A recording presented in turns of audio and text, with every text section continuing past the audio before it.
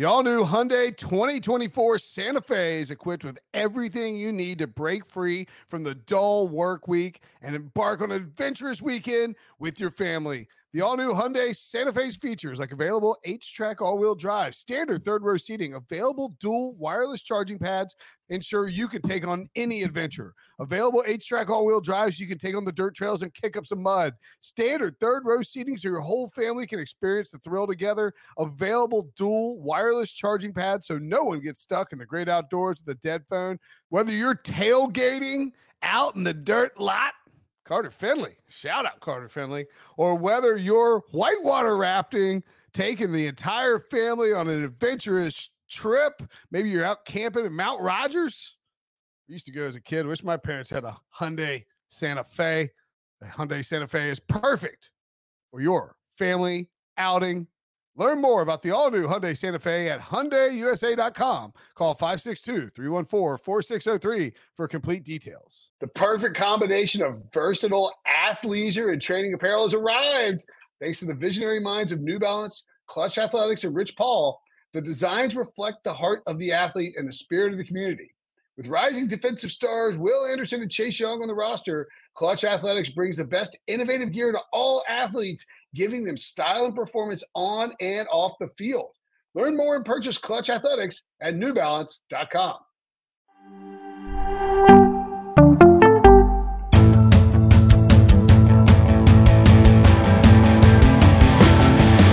What's up, everybody? Welcome to the Pick Six Podcast, CBS Sports NFL Podcast. I'm Will Brinson. I'm your host, joined by today by RJ White and Alex Selznick, aka Prop Stars.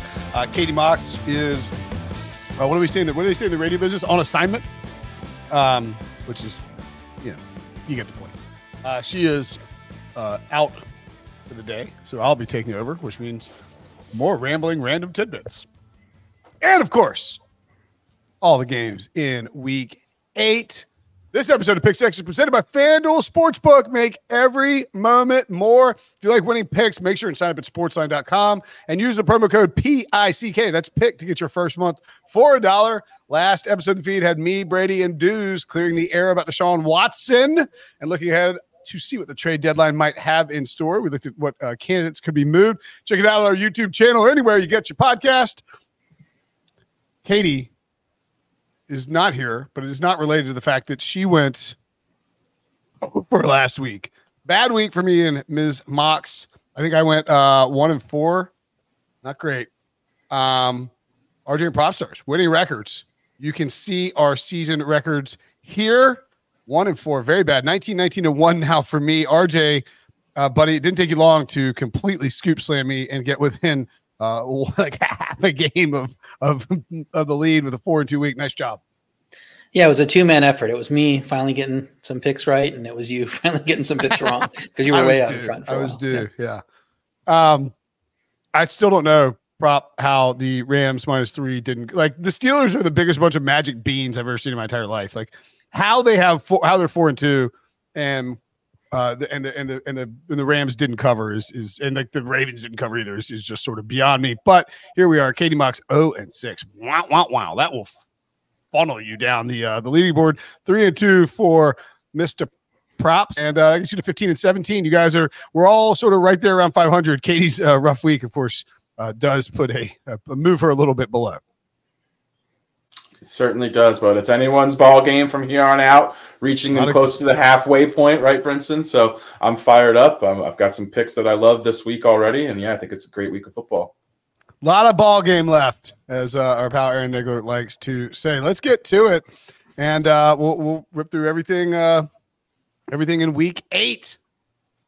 We'll start with the Philadelphia Eagles, -6.5, heading to Washington with an over-under of 43.5. The Eagles have been – look, they've struggled. This game up to 7 now on FanDuel, by the way, which is – notable. It's obviously a big move across that key number 2-7.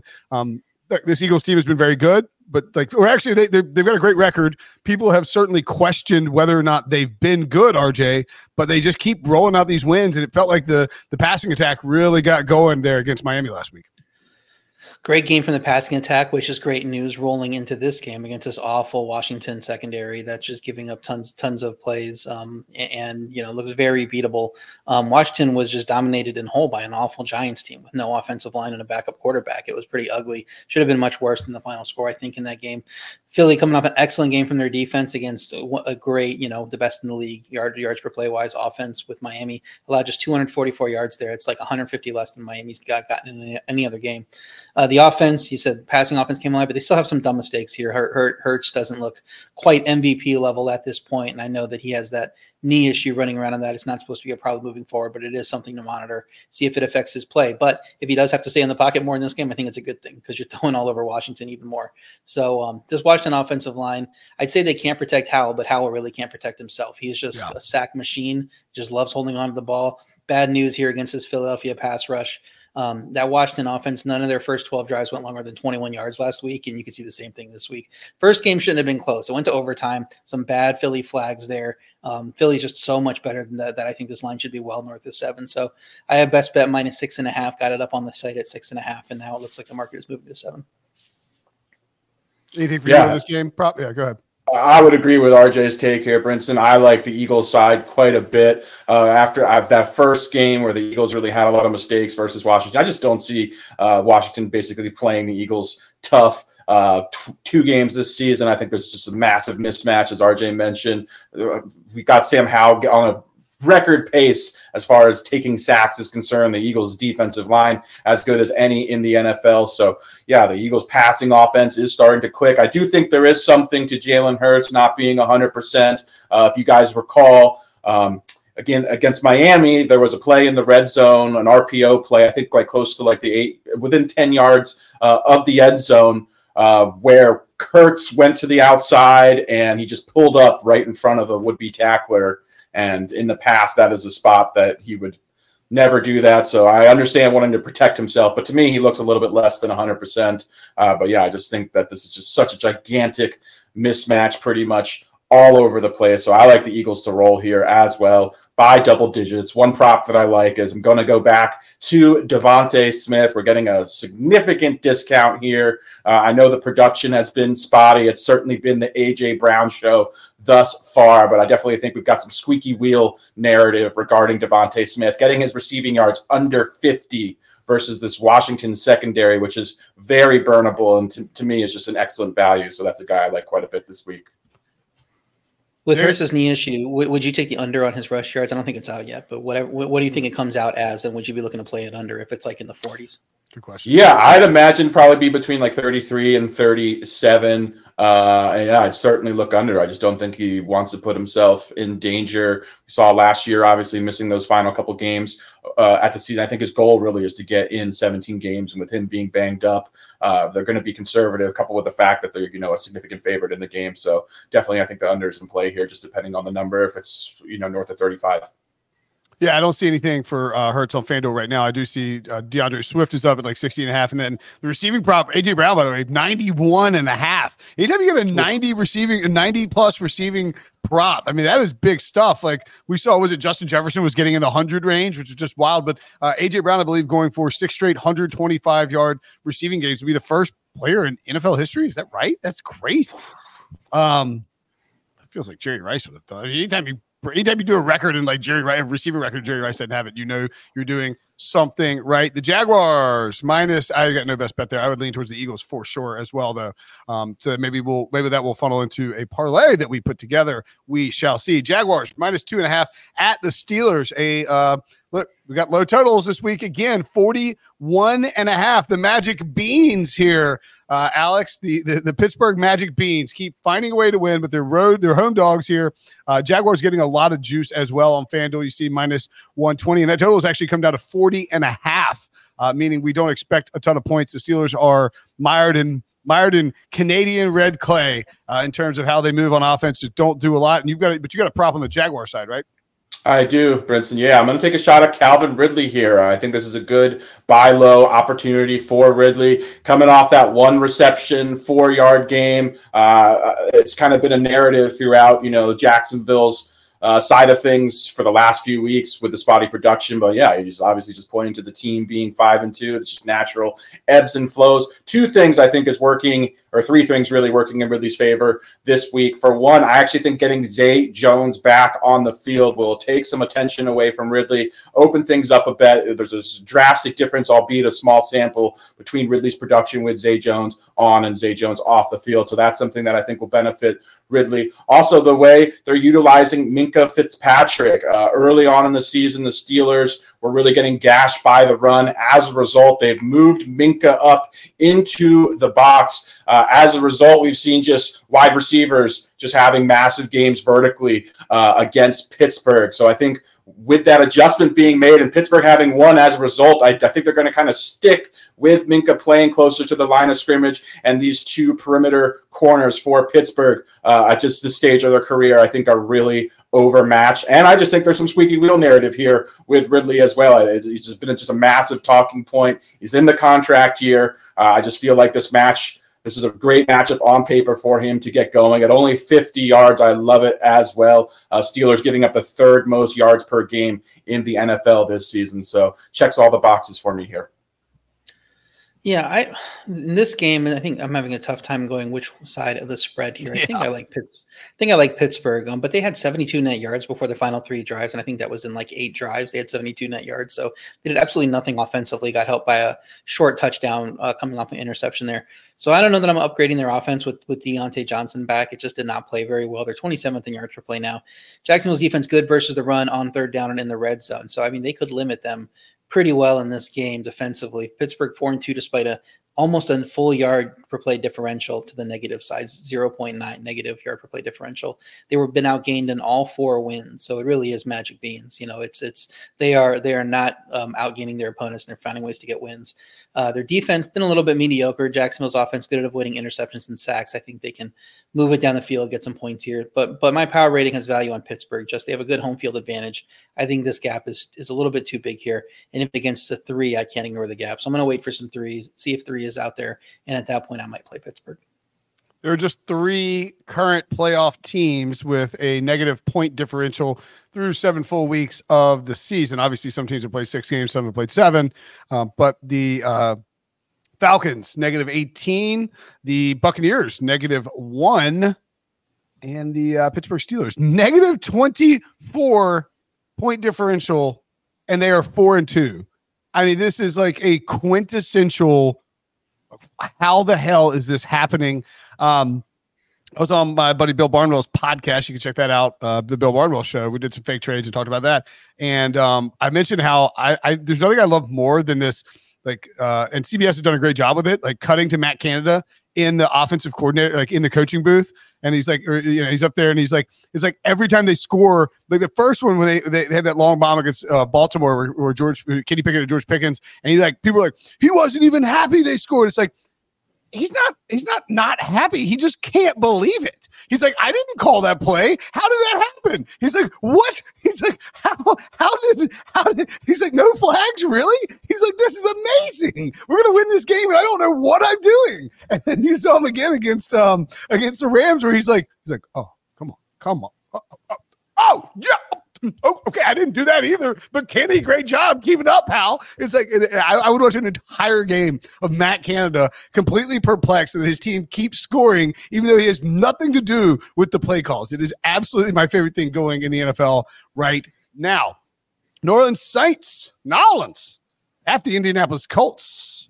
Derek Carr, a road favorite with a total of 43.5. The Saints -1 now. It was -1.5. Trickled down just a little bit, RJ. I think it was, who was it who tweeted this out? It was Cleve TA. Maybe I talked about it in the pod, but it's like, we talked about it on Monday, I guess, with the early odds show. But like the Saints, Titans, Packers, Falcons, every single week, the line is like -1, -1.5, -2. And you just don't really know what you know. You're going to get some defense, some low scoring games. I guess last Thursday they actually put up a ton of points against the Jaguars, but hard to imagine this being a shootout here. Yeah, Saints have played in a lot of under type of games. I think it was 11 in a row before that game. So I can see that. Their offense is also 28th in yards per play. They were 3 of 18 on third down last week, and their longest completion was 21 yards. Just the offense is not playing very well right now. Indy's defense, they give up a lot of points, it seems, but they actually held Cleveland to 4.4 yards per play in that game. Just 2 drives of more than 36 yards. It was all turnover based, but that's what you get with Gardner Minshew. I mean, he's going to help both teams score, as much as he can and make it a high scoring game, it seems. Offense, 6.8 yards per play against a great Cleveland defense that plays man. I think is a good matchup for Minshew again here, even though New Orleans defense is very solid across the board. So you would hope that if you like New Orleans, the defense would carry the team, but it's hard to back that offense on the road. And I think Minshew has a good matchup here. So as long as he doesn't fumble the ball away or throw some easy interceptions, the Colts probably take it here, but this line doesn't know what it wants to be. I'm just a lean Colts right now. But I think that's the way I'm looking because just that I can't trust the New Orleans offense on the road. Yeah. I mean, here's the thing about my buddy, our friend Nick Costos and I were texting about this with we have the thread I talk about all the time with me, Pete, Jamie, and Nick. And it's like, if you don't get this game right, like I'm in a pick'em league, and if you don't get this game right, you probably didn't do anything wrong.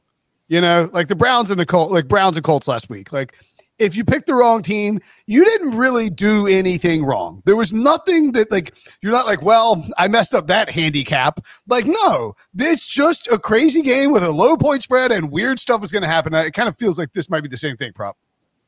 Yeah, I would agree, Brinson. As far as props are concerned, there's none out yet. So, nothing to really work with here. I know Zach Moss missed practice yesterday. Haven't seen his status, whether or not he practiced today. That could obviously result in a large workload for Jonathan Taylor, who was starting to resemble the Jonathan Taylor that won the rushing title and had a 2,000-yard season in 2021. He's someone I've got my eye on for sure. Just the Josh Downs continues to have a really impressive rookie season. Love what we're seeing out of him. Had that big play, obviously, last week there. As far as New Orleans offense is concerned, the red zone efficiency is just absolutely horrendous. Just don't know what they want to do. Switching in Taysom Hill, when they get near the 10-yard line. So, it's just been a struggle for New Orleans. Kamara does look good. He's handling some large workloads. Jamal Williams working back into that mix as well, kind of probably mirror that Mark Ingram role that played alongside of Kamara for obviously the last few years. So maybe Chris Olave. Chris Olave, of course. I was going to say, speaking of, I'm curious what you guys think. RJ, you're in the league, so you'll be more in tune with it. But I did a dynasty trade, 14-man dynasty league. I saw somebody talking about dynasty in the chat. This reminded me. I swapped with Dave Richard. I got CeeDee Lamb, Josh Downs, and Jeff Wilson and Dave's 2024 first-round pick, and gave up Cooper Kupp, Mike Evans, and Alvin Kamara. I feel like I won because I got I'm rebooting. My team got a lot younger, and I traded away the veterans. Obviously, it gives Dave a much better chance of winning this year. But those guys, all older players in terms of where they are on that range. Any thoughts on that trade? Yeah, we'll see with Josh Downs how he plays with Anthony Richardson long term because a lot of his production here has come with Minshew. We'll see how big a part of that offense he is. CeeDee Lamb, of course, still very young. I think 24, right? I mean, so he's still going to be a linchpin of that team for 10 years, while Cooper Kupp would have been for 5, 3, maybe 5. Yeah, maybe. I think 2, 3. Yeah. Sets you up better long term. Probably looking better for you, I'd say, in 2 years. But you'll be the loser of that trade for the next 2 years, and then the winner after that. That's fine. I got Nick Chubb on my team too, so he's out for the season. So I wanted to kind of do that. All right, moving along. Houston Texans at Panther. Unless you didn't have a bet on Olave, did you, Alex? No, I didn't. Okay, cool. Yeah, sorry. Is it with that red zone offense? Is it like Blake Group over field goal season? Like, is that just what we do? That's a good call. Every play. Group might be a good group. I am Group. That could be a good fantasy team name. You want to pick up Blake Group and fire him up mid-season. I might go add Blake Group. I am Group mid show here. Texans at the Panthers. Oh man, 1 and 2. CJ Stroud versus Bryce Young versus CJ Stroud, to put it correctly, respectively. The Texans are laying 3 on the road here, RJ. Now 3.5. Panthers getting heavy juice there at minus 120 on the 3.5, a total of 43.5. This is the first time the Texans have been favored on the road since our colleague JJ Watt played for him. That's how long it's been. They've been bad. I mean, maybe I'm pretty sure it's Watt, at least since before they had Deshaun Watson playing for him. I kind of love the Panthers here, and I don't really have a great reason for it. I just think I know Texans coming off their bye too, but the Texans can't be 3-point road favorites. Carolina's bad, but they are desperate here, and I think Bryce Young really would like to outplay CJ Stroud and kind of calm everything down. Yeah, Houston goes from a basement team because everybody thought they were one of the worst teams in the league to 3-point road favorites in 6 games. That's a very, very high adjustment going for them. Probably a little bit unwarranted as much as I love them, but probably a little bit too high. Carolina's actually been competitive in their 2 home games. The last 3 they played on the road that made them look really bad were against top offenses. I don't know that this quite qualifies as a top offense, even with CJ Stroud playing well. And even though the Houston defense allowed 21 or less points in 4 straight, they allowed 400 plus yards in 3 of those 4. They're just getting a little bit fortunate to play teams like the Saints that don't know what they're doing in the red zone. And I think this team is going to know what it's doing in the red zone because it's switching play callers. And now offensive coordinator Thomas Brown taking over the play calling, expected to be a lot more creative with his play calling, a Sean McVay disciple. A lot of people ticketing him for a head coaching role in the future. A lot of fans in this league. And I think he'll step up. He'll have some creative stuff here to do with Bryce Young, and the offense is really going to flow a lot better and take it to the Houston defense here. I love them. They shouldn't be 3-point road favorites. I'm surprised it's growing back up to 3.5. Take the points. I have a best bet Carolina +3, but now that you can get 3.5 again in the market, I would rush to take that. Yeah, I've got the Panthers +3. Well, so was it 3 or 3.5 when I guess we're locking in at 3? Is that what we're doing? Yeah. Yeah, so I got the Panthers' best bet as a Panthers +3. I think the Panthers are going to win the game outright. And your point about Thomas Brown, so this is the first time he's called plays at the NFL level, I believe. He's been an offensive coordinator in college before. But I do think, one, you're going to have, dude, this is your debut as a play caller. Panthers fans, I've pointed this out for several weeks now. My mother, Ann Brinson, the retired Reverend Ann Brinson, not a huge sports fan. She's not I mean, she actually was told me, she reminded me that the Phillies game 7 was on when I was at the house a couple of days ago. So maybe she is a huge sports fan. Point being is my mom is texting me why is Frank Reich calling plays? Shouldn't he be giving up the play calling? That's how bad it's gotten for the Panthers and the Panthers fans. That's my mom is texting me about Frank Reich's play calling. If you're Thomas Brown, I think Frank Reich will make sure that, if you're Thomas Brown, you want this to go as well as possible, because then you're getting hyped up. Bryce Young is getting hyped up. David Tepper gets off everybody's ass, and he's on everybody's ass right now in a big, big way. You heard Frank Reich talking about it. I think the Panthers come out and look focused. I don't know if they can take shots down the field. I don't know if they can stretch the field, but I think that they will have the protection schemes beefed up, and I think that they will find a way to win this game. The Rams at the Cowboys. Cowboys -6.5, a quote-unquote big total here of 45.5. This line juiced a little bit on the Rams side. Alex, you've got a best bet here on a receiver prop that is probably going to make my dynasty team happy. Yeah, I was just going to point that out, Brinson. Yeah, the aforementioned CeeDee Lamb over 65.5 receiving yards. I do as well, Brinson. This Rams team has given up a ton of production to opposing wide receivers. CeeDee Lamb has had a very good season. The numbers obviously haven't jumped off. I think the way that a lot of people were expecting him to enter that top tier, elite tier of wide receiver, but it's really just been a volume-based issue. The efficiency stats are phenomenal. This Cowboys offense has just been very conservative. Likely a byproduct of a lot of those games early in the season where they were up 40-10 and then just not really having to throw a lot in the second half, at least against both New York teams. But in a game with a neutral game script, potentially positive passing environment, which this one projects to be, in my opinion, I think we'll see CeeDee Lamb continue to kind of be the focal point of this passing attack. Just not getting a lot of rushing efficiency from Tony Pollard. In my opinion, the Cowboys offense has looked a lot better when Dak's been airing the ball out. So I think this is a good game environment for that. Love CeeDee Lamb to go over 65.5 yards here. Yeah, I have a best bet in this game on a team total, and I wanted to especially highlight that because we have team totals now available in the tool at Sportsline for our experts. So you're going to see some team total picks start coming up on Sportsline. I had one in the Thursday night game. We'll see if it hit. Obviously, we don't know that ahead of time. And I have one in this game. I have the Rams going under 19.5 points. The Rams dominated Pittsburgh for 3 quarters, aside from that awful pick to start the second half, but it's not like they did a lot offensively in that game. Stafford is likely to struggle here against an elite pass rush Dallas defense, first in interception rate as well, can create turnovers. And the Rams defense now down to 17th in yards per play, bottom 5 in sack rate and interception rate. I don't know that they're going to put a ton of pressure on Dallas. Dallas should be able to get ahead in this game, I think, and kind of run it down, make this a less possession game there because they're running the ball down. And Dallas offense hasn't scored more than 2 touchdowns in a game since week 1. They're just not that good offensively at getting into the end zone. I do think they cover, but it'll be the offense's fault if they don't. And I think the defense does its job. So I'm looking at their Rams under team total as a best bet.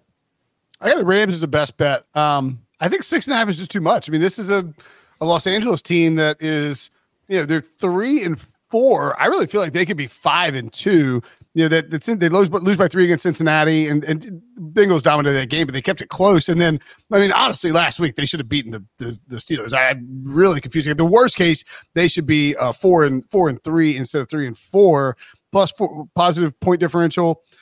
Dallas has a plus 54 point differential, but it's largely buoyed by those early blowouts against the Giants and the Jets. I think the Rams here are live to come through the back door with Cooper Kupp, Puka Nacua, and that passing attack led by Matthew Stafford. All right, we're going to take a break, but when we come back, we're going to play a game. Of course, more games we'll pick, but we're also going to play a game and take a look at a special little parlay we're going to put together next. Robert Half research indicates 9 out of 10 hiring managers are having difficulty hiring. If you have open roles, chances are you're feeling this too. That's why you need Robert Half. Our specialized recruiting professionals engage with our proprietary AI to connect businesses of all sizes with highly skilled talent in finance and accounting, technology, marketing and creative, legal, and administrative and customer support. At Robert Half, we know talent. Visit roberthalf.com today. I love that. Like, one of the main rules about these shows is like, now look, when we play these ads on YouTube, the people listening to the podcast can't hear it. But it was a SEC on CBS ad or college football on CBS ad, excuse me. And I love that we're like Elvis Costello's "Pump It Up" is getting run now back through there. Love that song. It's a staple of the PCU soundtrack for those people who are veteranly enough to know about PCU. One of the all-time great movies. Love it. Yeah, and it's fair. I mean, like Jeremy Piven, Jeremy Piven's like first role ever. Jon Favreau's Gutter. I mean, like this is stuff where like this millennial generation, they don't understand what quality cinematography truly was, and it just they watch like these like Netflix like these like Netflix produced series. Netflix is fine, but I was trying to do a bit and it's failing. So instead, it's time for the Pick Six Parlay, where we select a game for a 4-leg money line parlay. There are some rules. First, the person with the best record the previous week is to add the first leg, second place, second, so on. Ties are broken by season record. If you were watching the beginning of the show, you are probably aware that Catherine, who is not here, and I will bring up the rear on this. So I'll be making 2 picks, one for Katie and one for me. By the end, we have to have at least 1 plus money pick in there as well. So we must have an underdog. This Pick Six Parlay segment is brought to you by FanDuel Sportsbook. Make every moment more. Last week, to say that we didn't hit on the parlay would be an understatement. We actually did. We went 1 for 3. The Rams lost to the Steelers. That's on me. I'll take that L. Oh no. So actually, Alex had the Rams. I like the Rams. The Bucks did. Man, wait, which one hit? The Seahawks. The Seahawks win. Seahawks won. Yeah. Seahawks were the only one that won. The minus 391 won, and the Lions, of course, got stomped. So RJ, as for the second straight week, the best record, you get to make the first pick for the parlay. I mean, look, you're a gentleman of you're a gentleman of the highest order one, but you're also a gamesman, and I assume that you have a heavy favorite to lock in your second straight week of hitting your leg of the parlay. Yeah, I thought about taking the underdog, the plus money here, and freeing you up from doing it. But I know you're going to do the right thing here in a minute and take the team that I would have put there. So I'm just going to stick to the heavy favorite and go with the Chiefs minus 335. Kansas City throttled Denver in the first meeting, but the win kept the score down there. Denver's home field advantage has not been there this season. Lost to Washington, Vegas, and the Jets at home. Not worried about that. The only worry for the Chiefs is that they have that look-ahead game against the Dolphins in Germany next week. But their pass offense starting to get settled. I count on them beating bad teams like Denver. So I'm not sure if they cover, but I'm pretty sure that they're going to win the game. So I minus 335 for the Chiefs at the first leg of our parlay.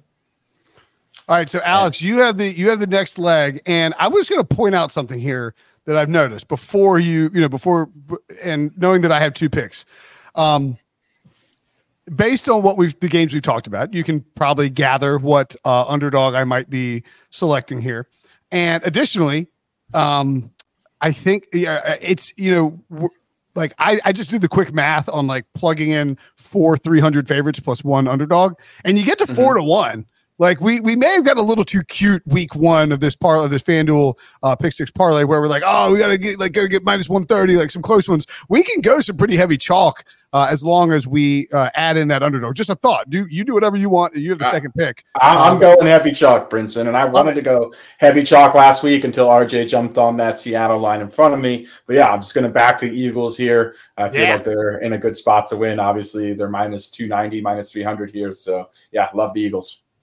All right, Eagles is fantastic because that actually sets up for the exact parlay that I have loaded up here on FanDuel sportsbook.fanduel.com.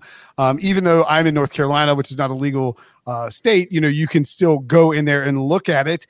And I have the Chiefs, the Eagles minus 330, the Chiefs minus 335. And I'm going to tack on now. Is a team on the road? A little concerning. I don't love that. Don't care though. The Ravens minus 3. What did I have? I got the Ravens at minus 480.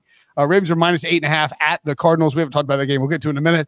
Look, Baltimore's offense really, really stepped up. Lamar Jackson's been playing great this season, and the Cardinals have gotten blown out the last 4 weeks against good teams. They were frisky and feisty early on. Not so much the last month or so, and I think Baltimore's offense is going to create major problems for the one of the 5 worst defenses by almost any metric in football this year. And then RJ, am I reading the room correctly in assuming that? So that's my third pick, and then for the final pick, an underdog, the Carolina Panthers, right? Absolutely. Yeah, Panthers is an underdog at home, a 3-point dog to the Texans. I mean, I love this parlay. It is 4-1. The Ravens, Chiefs, Panthers, and Eagles are the 4 teams that have to just win outright. We say that Carolina's probably the hard one to. I'm sure that one of those 3 like heavy favorites will find a way to like make it difficult to cash out this parlay. But I feel really, really good about this parlay, and I do think that that Katie Mox would get down with the Ravens selection if she was here. Don't you guys agree? Yeah, unless she took the 49ers minus. They're 3.5 now, so their money line is looking pretty solid there. If she believes in Sam Darnold, then Sam Darnold, she might like them. But yeah, she would have to pick last though, so who knows if she likes the Panthers? If you were to take the Ravens and made her take the underdog, I don't know what that means. That's true. So that's what we got. We got Chiefs minus 335, Eagles minus 330, Ravens minus 480. And the Panthers as a home dog are plus 148. That gives us a plus 407 for a 4-leg parlay. Meaty. I love it. I'm serious. I think that this is a worthwhile parlay to dabble on. And of course, the Pick Six Parlay segment is brought to you by FanDuel Sportsbook. Make every moment more. All right, the Atlanta Falcons at the Tennessee Titans. Holy friggin' under here. This total, you don't see this very often in the NFL. 35.5. I don't think it's supposed to be bad weather in Nashville. I mean, it's like nice right now. It's like North Carolina and Nashville's not that far west of here. I mean, it is. It's like 80 degrees outside. Maybe it's supposed to pour down rain. I think it's more of a byproduct of these two offense. This is like a Mike Vrabel, Arthur Smith fever dream, RJ, with two just teams that they're going to just have Bijan Robinson and Derrick Henry run into each other over and over again. And like, let's let that, that can just be how this whole thing shakes up. Actually, I'll throw to you, Alex, and said, because you actually have a Bijan Robinson prop after Arthur Smith completely hosed everyone in America by not playing Bijan until the very end of the game, therefore guaranteeing that his unders would cash. Inexplicable, Brinson. Inexplicable. But yeah, I'm going to go back to Bijan Robinson. Not that I backed him last week, but just can't help a big discount here, getting his rushing line of 48.5 yards. He's going to be fresh, obviously, coming into this game. No wear and tear from last week. I just really think everyone, as far as their camp is concerned, are calling for more Bijan. This matchup sets up nicely. I know Tennessee's defense early in the season were very stout. They haven't been nearly as stout. I think a lot of that was reputation-based.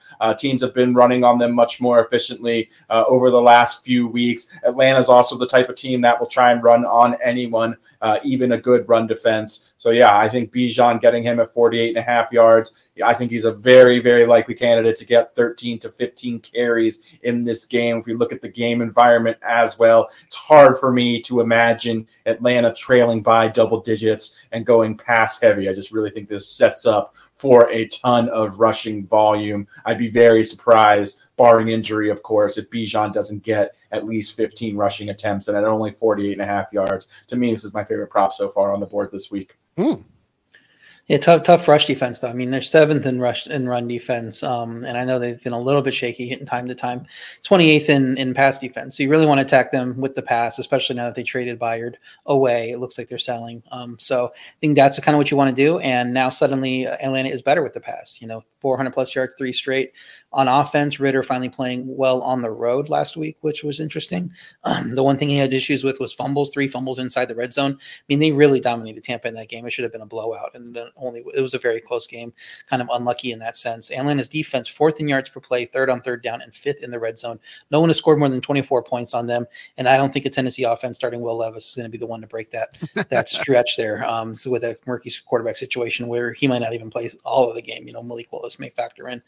Tennessee's offense can run the ball, but they're awful in a lot of other things, and I think that's kind of where the scoring, the low totals comes from, the disbelief in the Tennessee offense. I think Atlanta might be able to get some points here. So because the total's so low, I might look to the over on Atlanta's team total. I think it's around 18.5 right now, 19.5. But Tennessee doesn't allow a ton of points either, and Atlanta is finding ways not to get into the end zone, even though their offense is playing well. So probably a stay away. Line says it should be pick 'em, but I'm worried about Tennessee's level of effort after trading away Byard. So maybe just a lean to the Falcons here. Yeah, that Byard thing definitely gives me a little cause for pause. But here's the thing. I'm taking the Titans as a dog here, and I think they win the game outright. They're plus, I'm getting 2.5 at home. Arthur Smith came from Tennessee. Like, he tried. You look at the Falcons, like, I've been saying this since the preseason. I mean, he basically tried to build a version of the Titans in Atlanta, centered around a top prospect in terms of the rushing attack. You've got the alpha receivers that you don't really use enough, like AJ Brown was in Tennessee, and you've got this quarterback who can be efficient. You're not really sure if he's good, but he's Desmond, he just finds ways to win in theory, right? That's what he's trying to do. The problem here is the quarterback, of course, Malik Willis and Will Levis. Like, that is, Mike Vrabel hadn't committed to either one. It's an extremely concerning setup with those guys, but Willis can get loose with his legs at least. I like the Falcons a ton, but I think this is one where Mike Vrabel just finds a way to get back into his old offensive coordinator and steal a win. Before you move on, I'll say, if you do like the Titans and you have it at plus 2.5, this has to be a teaser. You have to put them in a teaser because the total is so low that it should be just a lot, not much variance there. You're not going to lose that game by 9 very often. So get them in the teaser, get it up above the 7, and you should be good to go if you like Tennessee. That's actually a really good point, because both the Titans and the Falcons are. And again, I think Arthur Smith wanted to build a team like the Tennessee Titans, and those two teams, it's going to come down to 1 or 2 plays every single week where, somebody's kicking a field goal late to try and win it. And I mean, it's just hard. It's hard to see either of these teams blowing each other out. So I like that idea with the teaser. Maybe even include the New York Giants, another home dog. I guess, home dog. They're playing the Jets in the, what is it, amounts to the Snoopy Bowl. The Jets -3, quote unquote, at the Giants. Another repulsive total here, 36.5, although a little bit of juice on the over, -115, and the Giants catching some juice at -120, +3. I think Tyrod Taylor is Tyrod Taylor or Daniel Jones going to this one, RJ? We don't know yet. I think, he has said that Daniel Jones is the starter when he's healthy. So we'll see how he looks at the end of this week. Because if he's cleared, he's going to play this game. The Jets won their last game, but then it was not thanks to the offense. It was that ugly Eagles game, +4 turnover margin, had an interception thrown right to them to get the win, ultimately get the win. I know the game wasn't quite over at that point. The Jets offense has had more than 175 passing yards in just 1 of 6 games. They do not throw the ball well. And the Giants defense now playing well somehow. And the offensive line gets Thomas back in this game at left tackle expected. So that's going to actually be a very critical upgrade for them because their offensive line has been a mess. The Jets defense been a little shaky, 15th in yards per play, 22nd in sack rate, 30th on third down. We expected this to be one of the best units in the league, and they are very good at a lot of things, but they're just not good at everything as we expected. I would like the Giants more with Tyrod Taylor. We'll see what the availability is. I think 3 is probably too high if he's the quarterback. And even if Daniel Jones is the quarterback and it stays at 3, I'd lean to the Giants here. I think that's the play. I read a report prior to coming on here that Tyrod was expected to start, so I don't know if there's an update there. But, yeah, I like the Giants offense with Tyrod under center as well. One guy that's really come to life has been Darren Waller. He's really benefited from Tyrod under center. I think something that's also helping him is having effective boundary wide receivers as well. Jalen Hyatt stepping into that role, Darius Slayton, both getting targeted down the field, both offer a lot of speed, kind of opening up the middle of the field for Darren Waller, who had his best game since joining the Giants last week. I like this matchup against the Jets as well, who cover those boundary wide receivers well, and they're vulnerable over the middle of the field, often to tight ends. So look for Darren Waller as a possible best bet from me. Still waiting for his prop to release since we don't know the quarterback situation for the Giants. Yeah, just not a really awesome. Actually, in case it's on CBS, I'll just say it's an awesome game. I can't remember if it's on CBS or not. I'm pretty confident the Pats and the Dolphins will be on CBS. Dolphins -9.5 down in South Florida with a total of 45.5. I got to be honest. I had the Pats as a best bet at +9.5, and I pivoted to the under here. It's gone up a point since Tyreek Hill was seen at practice on Wednesday. Can I bail on that? Like I don't. I sent the Pats under in. I have the Pats +9.5 in my column for CBSSports.com. I don't really know what I want to do here. I've been awful in the Pats this year. I think I'm 1-5, and then I don't know, 1-6 because I took Buffalo last week as a best bet, and the Pats went outright. I honestly I think you could see. I was banking on Tyreek Hill not playing. That was sort of the buzz on Wednesday was that, or you see the practice on Thursday, maybe. The buzz on Wednesday was that Tyreek might miss a couple of weeks, and now he's just back at practice. Like, what the hell, man?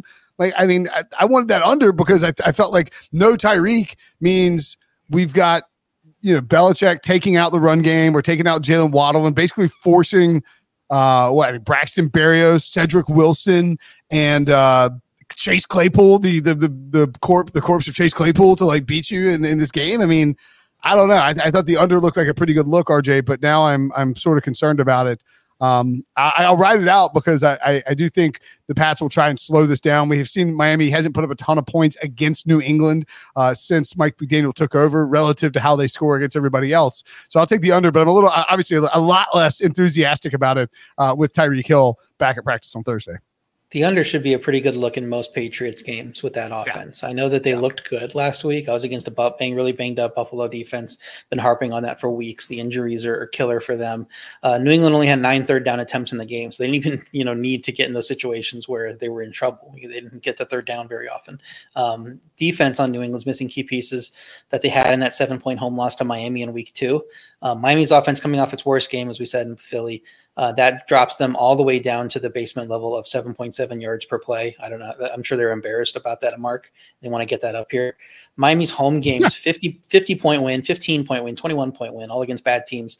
I think New England's still a bad team, even though the market seems to now have some respect for them after that win over Buffalo, which I am not overrating, because they thought that New England team was awful a week ago with that line. And I said at the time, I don't think that line makes sense just because of the Buffalo side.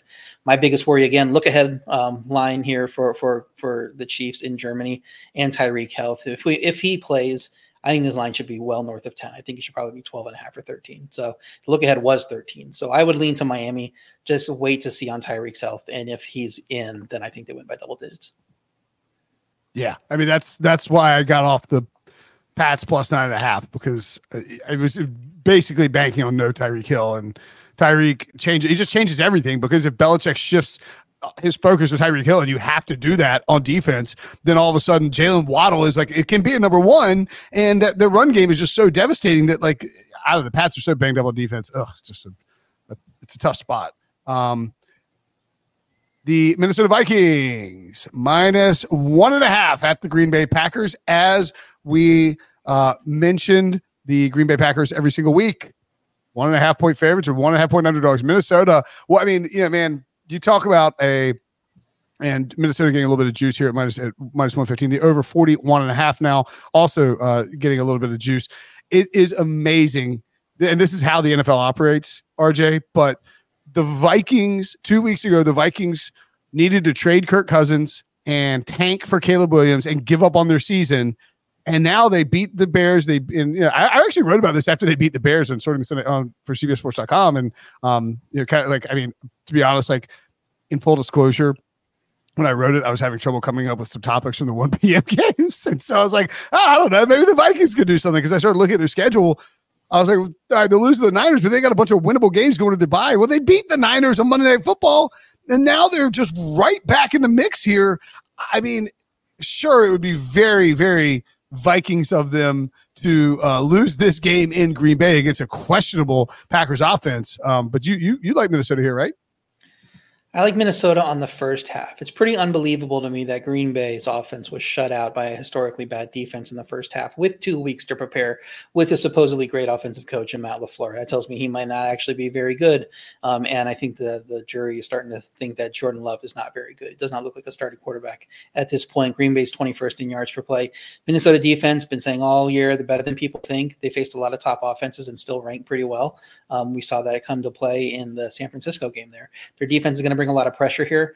I don't think Jordan Love handles it very well, just from what we've seen from him. And Minnesota showed it still has a good passing quarterback with Kirk Cousins in that game, had a monster game against a very good defense. And Pittsburgh's the Green Bay defense hasn't faced many top quarterbacks. So this could get ugly here. I'm playing the first half money line for Minnesota. It was minus 110 when we locked in these picks. Now the whole market has Vikings minus 1.5. While I was a little sporadic about who was going to be favored in this game just a few hours ago, actually. But Green Bay's last 4 first halves was that 9-0 Denver deficit, 10-3 deficit to Vegas, 27-3 deficit to Detroit, 17-0 deficit against the Saints. It's a total of 6 points in the first half in their last 4 games, while they're allowing who knows how many to, I'm not going to do all the math right here, but it's a lot of not great offenses, Denver, Vegas, New Orleans, and then you have Detroit, which is a very good team. So this is just a team that is not playing well in the first half. So I'm going to take Minnesota to get ahead and get into an early lead and take the money line in their first half. Hard to get down with anything Green Bay offense related, right, Alex? Yeah, I would agree. Just a real struggle watching them. RJ mentioned just seeing nothing from that offense against that historically bad Denver defense definitely doesn't inspire a lot of confidence there. Aaron Jones still doesn't look quite 100%. Jordan Love is completely unable to utilize vertical threat like Christian Watson. So yeah, this Packers offense just really struggling right now. And I've been impressed with Brian Flores and the way this defense is playing. Highest blitz rate in the NFL by a significant margin. Have a really hard time seeing, like RJ mentioned, Jordan Love handling that pressure well. So I actually like Minnesota as a look quite a bit. I think the quarterback edge in Minnesota's favor is significant. I think Kirk Cousins is playing very good football right now. So I actually like Minnesota as a best bet here. Oh, you want to add Minnesota as a best bet? All right, I will. Man, maybe we should put the Vikings in that parlay too. But I'll point this out too. Harrison Smith was on the Pat McAfee show, and I noted this on yesterday's podcast. But he said that it was interesting. What he said was interesting to me because he pointed out that, he's a veteran. He's been around this league for a long time. He's played in a bunch of different defenses. And he said it's Brian Flores like started showing them some stuff. Like he saw some stuff. He's like, I've never seen some of this stuff. And now it feels like they feel like that Vikings defense feels like they're starting to really kind of figure out how to operate in the Brian Flores defense. And I think it's shown up the last couple of weeks, which just makes Minnesota a much more interesting team if they can get pressure, particularly on a guy like Jordan Love, who is not afraid to turn the ball over or make an errant throw. All right, we'll take a break. When we come back, the rest of the Sunday slate. But first, Sunday, we can't wait for an NFL on CBS doubleheader. The early games feature Trevor Lawrence and the Jags on the road against the Steelers. Later, Burrow's Bengals try to stop McCaffrey and the 49ers. It all begins at noon Eastern with JB and the guys on the NFL Today. All Hell Sunday. The NFL is on CBS and streaming on Paramount Plus. Coming up after the break, the Browns and the Seahawks. Oh my, we'll tell you who wins that game next. I got a confession. I love Jay Cutler so much. I like Jay Cutler should be so hateable, and I love Jay Cutler. He's on the NFL Monday QB show on CBS Sports Network, along with our pal Adam Shine and a host of other CBS Sports NFL quarterback talent. Man, Cutler he's just disdain for just everything, like total like lack of F's given, just the whole vibe. I just love it so much. The Browns at the Seahawks. Seahawks minus 3.5 here, Alex, with another ridiculous total, 38.5. It's actually juiced the under 2 a little bit, and the Seahawks catching some juice as well at minus 3.5. Deshaun Watson, and I don't know if you guys saw this or not, but my goodness, I don't think I'll get yelled at for reading it because I'm simply reading a quote from Devin Witherspoon. Somebody sent this to my group chat. Devin Witherspoon on Deshaun Watson being ruled out. I guess the doctors, this is a quote, direct quote. I guess the doctors I think this is a quote. Surely I'm not falling for some, you know what? I'm not going to read the quote.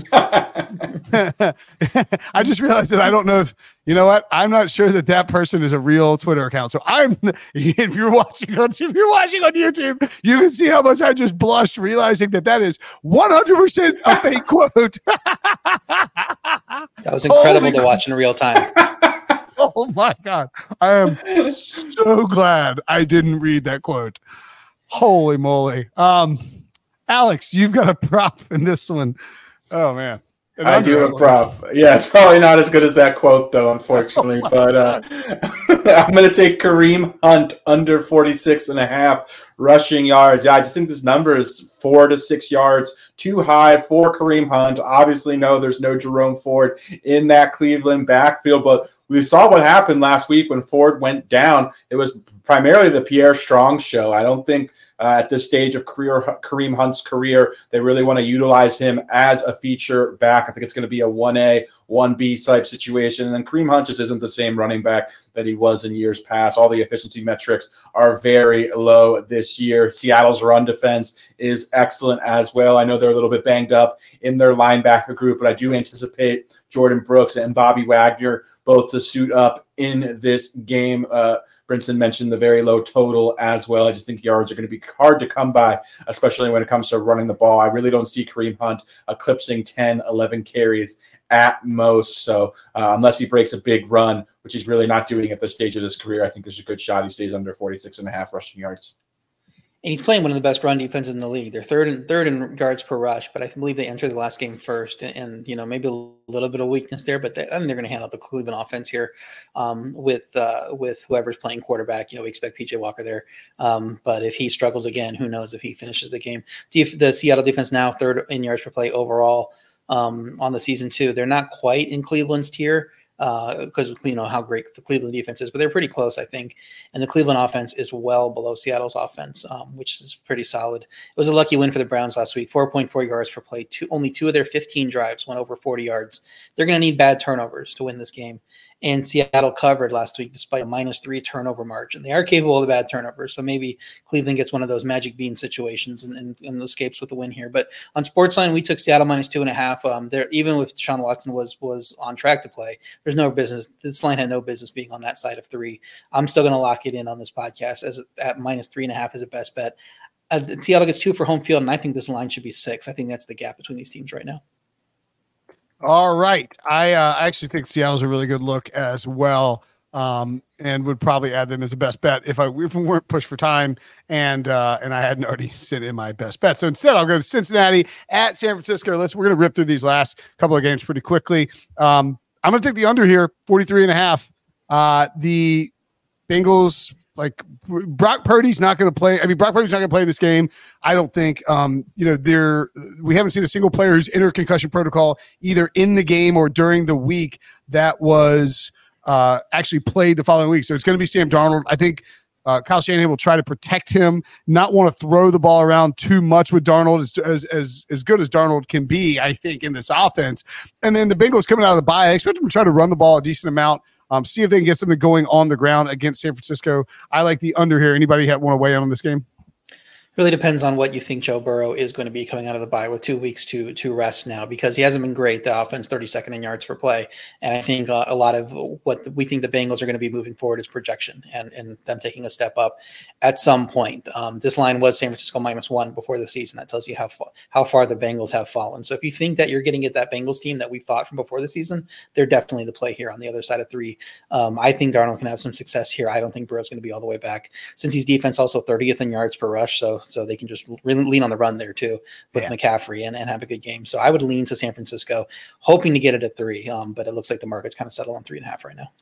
Ravens -8.5 at the Cardinals, over under 44.5. The Cardinals, again, they were frisky as hail the first couple weeks of the season. And then the last 4 weeks, they lose 35-16 to the Niners, 34-20 to the Bengals, 26-9 to the Rams, and 20-10 to the Seahawks. 3 of those 4 on the road, of course. The Bengals game was in Arizona. Baltimore coming in hot here, Prop. You think, I mean, to me, by the way, Lamar Jackson, if you're going to make a bet Lamar Jackson to win MVP right now, because he's going to be the favorite in a couple of weeks. He gets the Cardinals and then Seattle. I think you can probably Seattle's defense much better, but you can throw on those teams, and I expect him to be in the 2-1, 3-1 range within the fortnight. I couldn't agree more, Brinson. I was literally about to make the same exact point as you. Lamar is my pick for MVP, especially looking at the board right now. I believe he's the 4th in odds, so I think there's still a lot of value to be had there. Just been so impressed with this Ravens offense, specifically Lamar, but really just, the Todd Monken effect, his completion percentage, career high, just looks very comfortable dropping back. Zay Flowers has had a really good rookie season as well. Saw that Mark Andrews breakout we had been waiting for. So, they're just clicking on all cylinders. Love what I've seen out of Baltimore's offense. As far as the Cardinals are concerned, they've just really cratered over the past few weeks, playing well above expectations. That's something we had talked about at length on this very podcast, was fading them the last few weeks. And, they've been profitable for sure. Very profitable, losing by double digits, I think 3 of the 4 last week. So, all 4 weeks. Yeah. Lost by double digits all 4 weeks. Chiefs -7.5 at the Broncos. Sorry, I'm trying to keep this show at an hour so I don't get yelled at. Katie keeps it under an hour. Brinson, what's your problem? No buys. Chiefs -7.5 at the Broncos, over under 45.5. The over getting a little bit of juice. The Broncos getting -120 here. RJ, you had the Chiefs as the money line pick in our parlay. Do you like them as a possible teaser leg, or is that a little too cute for you? You could tease them. I think that's fine if you can get the 7.5. If it's at 7 and you like the Chiefs, you might as well just play them there. Their offense was masterful in the first half against the Chargers, starting to figure out who to target on the wide receivers. Yeah. Denver's D shut down a bad Green Bay offense for a half. They're still 32nd in yards per play, and it seems like Kansas City can put up whatever it wants to on this defense. The Denver offense can run the ball on Kansas City, though. But if they fall behind, it's over. They were outgained nearly 2-1 in the first meeting. Kansas City had 389 yards to 197. The score didn't really reflect it. Kansas City is capable of running away, but again, it's a look ahead next week. Divisional matchup on the road. At 7.5, I would lean Denver, but at 7, I think Kansas City is probably the value. Travis Kelce, 12 catches on 13 targets in Arrowhead Stadium against the Chargers with his girlfriend, Taylor Swift, watching among many other people and the Chiefs faithful. 179 yards, ridiculous. 84 yards for Marquez Valdes-Scantling. 4 different receivers caught a touchdown pass, including your boy Ray Rice, who you've been hyping up. Prop. I've been telling people, I'm not in leagues with them, to pick him up in fantasy. Think you were right there, and he is going to develop. Certainly a guy that Patrick Mahomes seems comfortable with and trust. The Bears at the Chargers. Chargers minus 8.5. This is Sunday Night Football. Over under 46.5. No real movement here, just kind of sitting stagnant. I think, is Justin Fields out, or is it? I mean, I think it's going to be Tyler Bagent, aka Secret Bagent Man, starting for the second straight week. Bears have been frisky. I mean, I wouldn't want to make him a best bet, RJ, 8.5, but I do feel like the fall. I think the Chargers probably win, but I feel like the Bears could backdoor cover this. Yeah, Tyler Bagent's so underrated. His name's actually Tyson Bagent. Tyson. Tyler. I just call him Secret Bagent Man. That's all I know. Secret Bagent Man. Secret Bagent Man. They won that game. He had 4.4 yards per pass in that game. He wasn't that great. I know he led the offense well. It was against a very bad Raiders team. This is a step up, even though the Chargers defense 31st in yards per play, 32nd in yards per pass. After another awful showing for them, it might not matter here because I don't think Tyson Bagent on the road is somebody that's going to get it done in this matchup. Chiefs, the Chargers offense 6th in red zone rate, where the Chicago defense is 31st. So Chargers can put up a big number, score some touchdowns instead of field goals like they typically like to do. Best bet here is to tease it while it's less than 9.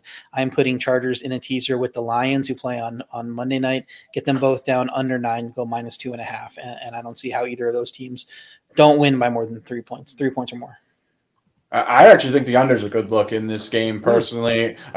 Chicago's offense, mentioned with Bagent under center, he's just not throwing the ball down the field whatsoever. They're sustaining extremely long drives. Dante Foreman had the good game against the Raiders as well. I think it's just going to be very conservative offense from them. The Bears' defense has actually performed well the last 3 or 4 weeks as well.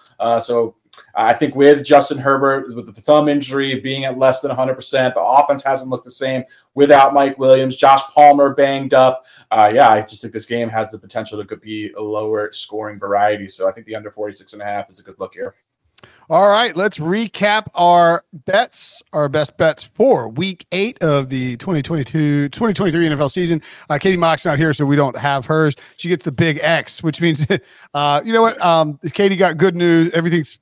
She's good, so I'm going to go ahead and make fun of her for this one. She's going to get as many right this week as she did last week. Okay, that was unnecessary and mean. That's fine. Typically, the X there in a box means a strike, and it's very good because it's a bowling thing. So I think that's right. That's right. That is, yeah. Excellent work by Harry. Is always putting these together. I've got the Panthers. I'm going to read. I got the Panthers +3, the Rams +6.5, the Titans +2.5, and 2 unders. New England, Miami under 45.5, and Cincy, San Fran under 43.5. Reacting aggressively to injury news that will surely bite me in the ass. RJ has Philly -6.5, Carolina +3, the Rams team total under 19.5, Minnesota first half money line, the Seahawks -3.5, and a teaser with the Chargers -2.5 and the Lions -2.5. That's the Monday night teaser special.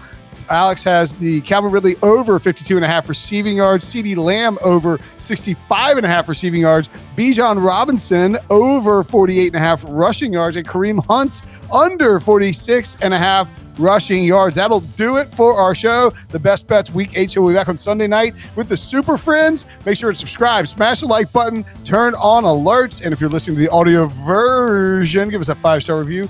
For Alex, for RJ, I'm Brinson. Thanks for watching. Thanks for listening. We'll see you guys later.